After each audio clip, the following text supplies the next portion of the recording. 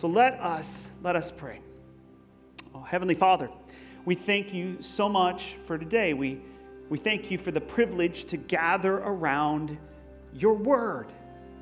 Lord, today I pray as we turn to your word, you would open our hearts and our minds to all that you have for us today. Father, speak your truth into our living. And we all said together, amen. All right. So my name is Nathan, and it is great to see everybody here today. I usually, most Sundays, am over at our sister congregation, Peace in Tustin. So if anybody's joining us online today from there, hey everybody, how's it going? It's great. They send their warm love and their welcome to you guys today as well. It is my privilege to be here, like I said. I haven't got a chance to meet a ton of you, but one thing you'll hear, and maybe you can already hear it in my voice a little bit today, is that I am not from California, okay? I grew up in Texas, of all places, right? So if sometimes, and I've gone through like years of like hard work and therapy to get that accent out of my voice, but you might hear a y'all come out of my voice today, or my mouth today. But I grew up in Texas, and I'm going to share something with you that I think is maybe a shock to some of you looking at my like striking physique up here, but I spent summers in Texas working on a ranch. And I know I look like your typical ranch hand, right? But for me, this was an awesome way to connect with others, be outside, to work hard under that hot Texas sun, to sweat a little bit. And, we just had a great time. It was a lot to love and a lot to enjoy. It was my grandparents' ranch that we worked on, and we would travel down there, and it's a little bit hilly where the ranch was. And I can remember early on one of those experiences, driving down that road, and as we went around a corner, coming up over a hill when we saw it. This was a shocking moment for me as a young boy. And I remember looking out and seeing about 100 yards away the carcass of a coyote that was pinned to a fence post. And I remember asking my grandmother, like, what is with that? Like, it's gross, it's unsettling, it's unnerving, and it made me really uncomfortable. And I remember asking her, and she grew up in the country, so my grandma, to her, this was just normal. But she answered sort of in a simple and to the point, matter-of-fact way. She said, well, they do that to save the cattle. See, coyotes often would come out at night when the ranchers were away, and they would descend on the herd of cattle. These unprotected cattle, well, the little calves would often be hauled away. It would have been disastrous for the herd. So the thought was, whether it's true or not, that by displaying that object of death, by displaying the object that brought hurt and pain to the cattle, to the herd, by hoisting it up on a fence post, it was thought to deter the other coyotes from attacking. It was thought to bring safety and life to the endangered herd. Now, like I said, we're not sure whether that worked or not. I guess that depends on who you talk to. But the truth that was taught to me that day, that summer in a ranch in Texas, wasn't far from the truth that we're going to discover from God's word today. Here's the truth. Looking at that which causes death brings new life. Looking at that which causes death brings new life. See, friends, today, our scripture passage invites us to do just that. We're going to stare at something that makes us often a little bit uncomfortable. Our passage invites us to stare at that which causes death, that which causes destruction, causes hurt, causes harm in our own lives. And what we will discover today, it is in that moment that we discover the freedom that has been won for us. We discover an abundant life that God has for each of us. But before we jump into God's word, I think we've got to acknowledge that this may be a little hard for some of us. See, even just talking about this probably has put some of you off. Many of us don't like to be uncomfortable. We spend our whole lives working hard at keeping the things that make us feel uneasy away. We don't like to be reminded of our imperfections. We certainly don't like it if our shortcomings are pointed out. We're even uncomfortable sometimes with the idea of sin in the first place. Like when we come to church, we often have this idea that we can pretend like we have it all together. We may even think that we're doing a pretty good job with this life and we don't need to spend time thinking about such unpleasant things. That's one camp, right? But then there's others that are in the other camp. You've got others who are with us today. Maybe this is you. Those who are overwhelmed. There's a lot of hurt. There's a lot of brokenness that our sin and our sinful decisions can bring on our lives. Or others' sin and others' sinful decisions. You may be keenly aware today of the weight of it all. You may feel trapped by it, by the decisions that maybe you've made that have brought harm on yourself. So whether you're pretending sin doesn't exist, or whether you're crippled by the fact that it does, wherever you find yourself today, my prayer for you is that today's passage reveals a powerful truth to you, the place we find freedom from it all and purpose for our lives. We're going to look today at this. Looking at that which causes death brings us new life, abundant life today. That's a truth that unburdens us and provides us with that abundant, wonderful life now. Y'all ready to dig in? That was very underwhelming. Y'all ready to dig in? Very good. In today's gospel lesson, we're going to pick it up in the middle of a conversation. Many of us have heard this passage. At the end of it, we could recite it by memory. John 3:16 is one of the most famous passages in all the world. But we may not be aware that it comes out at the end of a conversation Jesus was having with someone. It's between Jesus and a man named Nicodemus. Now, Nicodemus was a teacher of the law. He was a highly respected member of the Sanhedrin, a rich and powerful, authoritative man, a ruler within the Jewish community there. This is a man who had spent the better part of his life meticulously trying to obey every aspect of God's law because to him, that was the way to an abundant life now. But see, for Nicodemus, a relationship with God was all about what you do. Okay? It was all about what you do with your life, your religious behavior. But John, the author of this gospel, he subtly reveals something right off the bat. At the beginning of their conversation, John says this. He, that is Nicodemus, came to Jesus at night and said, "Rabbi, we know that you are a teacher who has come from God, for no one could perform the signs you are doing if God were not with him." I want to get that passage up on the screen if we can. There are some words that are bolded there. I did that for you today to make it stand out. Though Nicodemus totally can see something's up with this guy, right? Like Jesus is different from most other people that he's met. And he's even acknowledged that he might be a prophet, God's somehow with him. We are learning something about Nicodemus clearly right here. John often uses darkness, nighttime, to indicate the presence of spiritual and moral darkness in someone's life.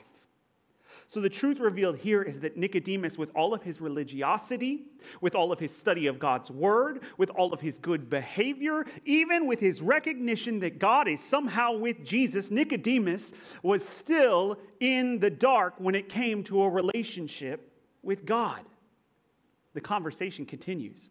Jesus replied, "Very truly, I tell you, no one can see the kingdom of God unless they are born again." "How can someone be born when they are old?" Nicodemus asked. "Surely they cannot enter a second time into their mother's womb to be born." Jesus brings this statement seemingly out of left field. This is like a typical Jesus move, right? Answering questions that haven't even been asked.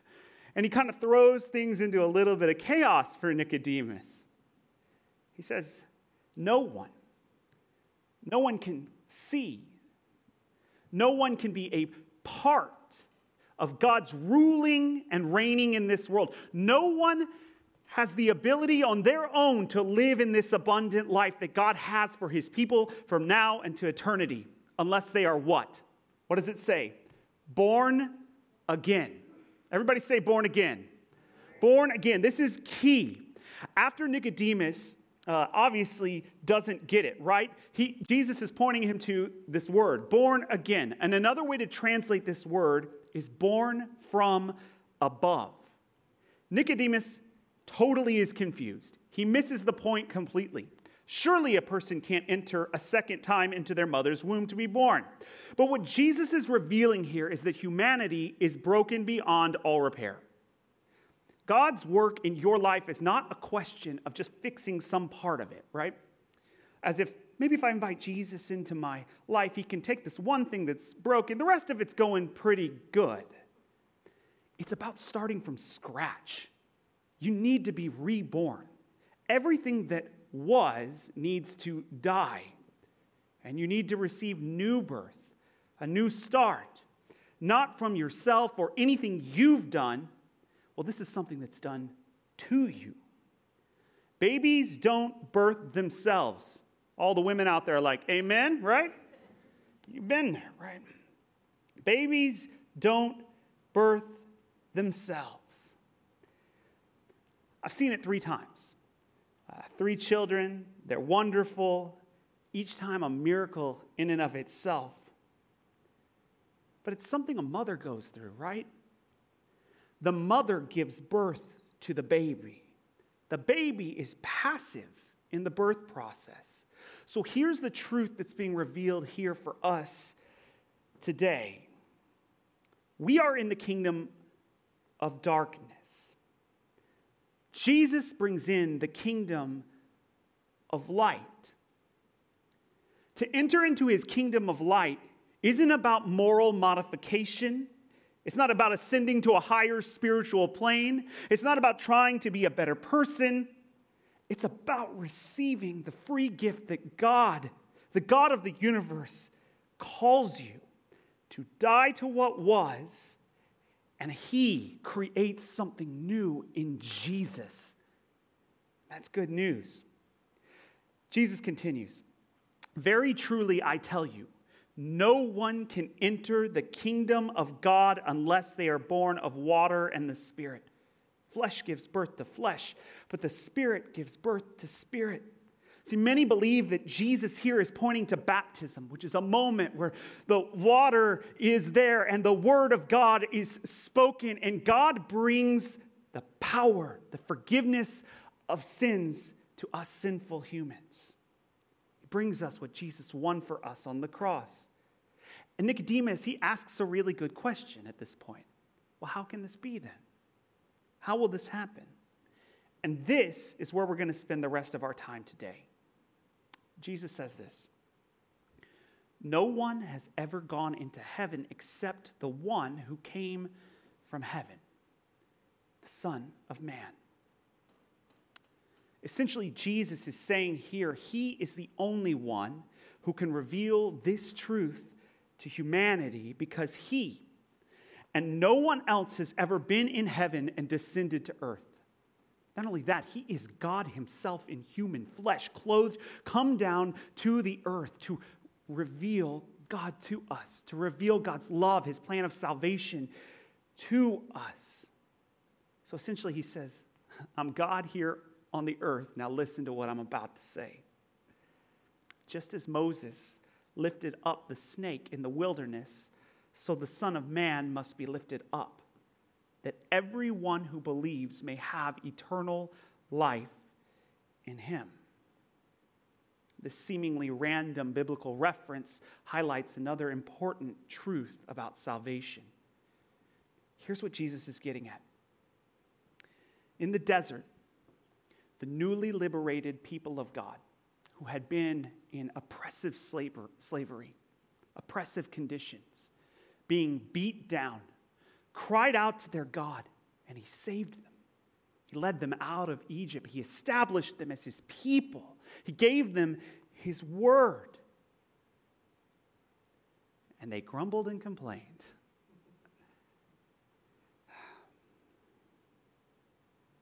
They were complaining about the manna, the food that they had received from heaven. What is this food you've given us? We're tired of it. We're tired of you and your prophet you've given us. God sent fiery serpents into their camp. And these serpents bit many people. This is before the medical advances. You could go to a hospital and receive an antivenom, right? So being bit by these serpents was a death sentence. People were doomed. The people were poisoned. The people were dying. And then they cried out to God in their desperation, knowing they were in a pit of despair by their own making. And God instructed Moses to make a bronze snake and to hoist it up on a pole for all to see. Those that looked on this snake would be healed. Jesus is saying this is what salvation through him is like. Jesus is a snake. We've got a little work to do, right? The first thing to note is this. The people here in Israel are doomed and dying people. They are people helplessly stuck in a situation of their own making, and it only ends in one place: death. So it's really interesting that God tells Moses to take the object that caused their death and destruction and to hoist it up on a pole for all to see. Like, these are the people who have just been bitten by these terrifying creatures, and now they're called to look at it and to trust in God for salvation. I can only imagine there were some who were like, yeah, right, I'm not looking at that thing. And they received the outcome of that. Who wants to look at the thing that's killing you? Here's the truth that's revealed. The people of Israel are told to look upon that which was killing them and to trust in God's promises.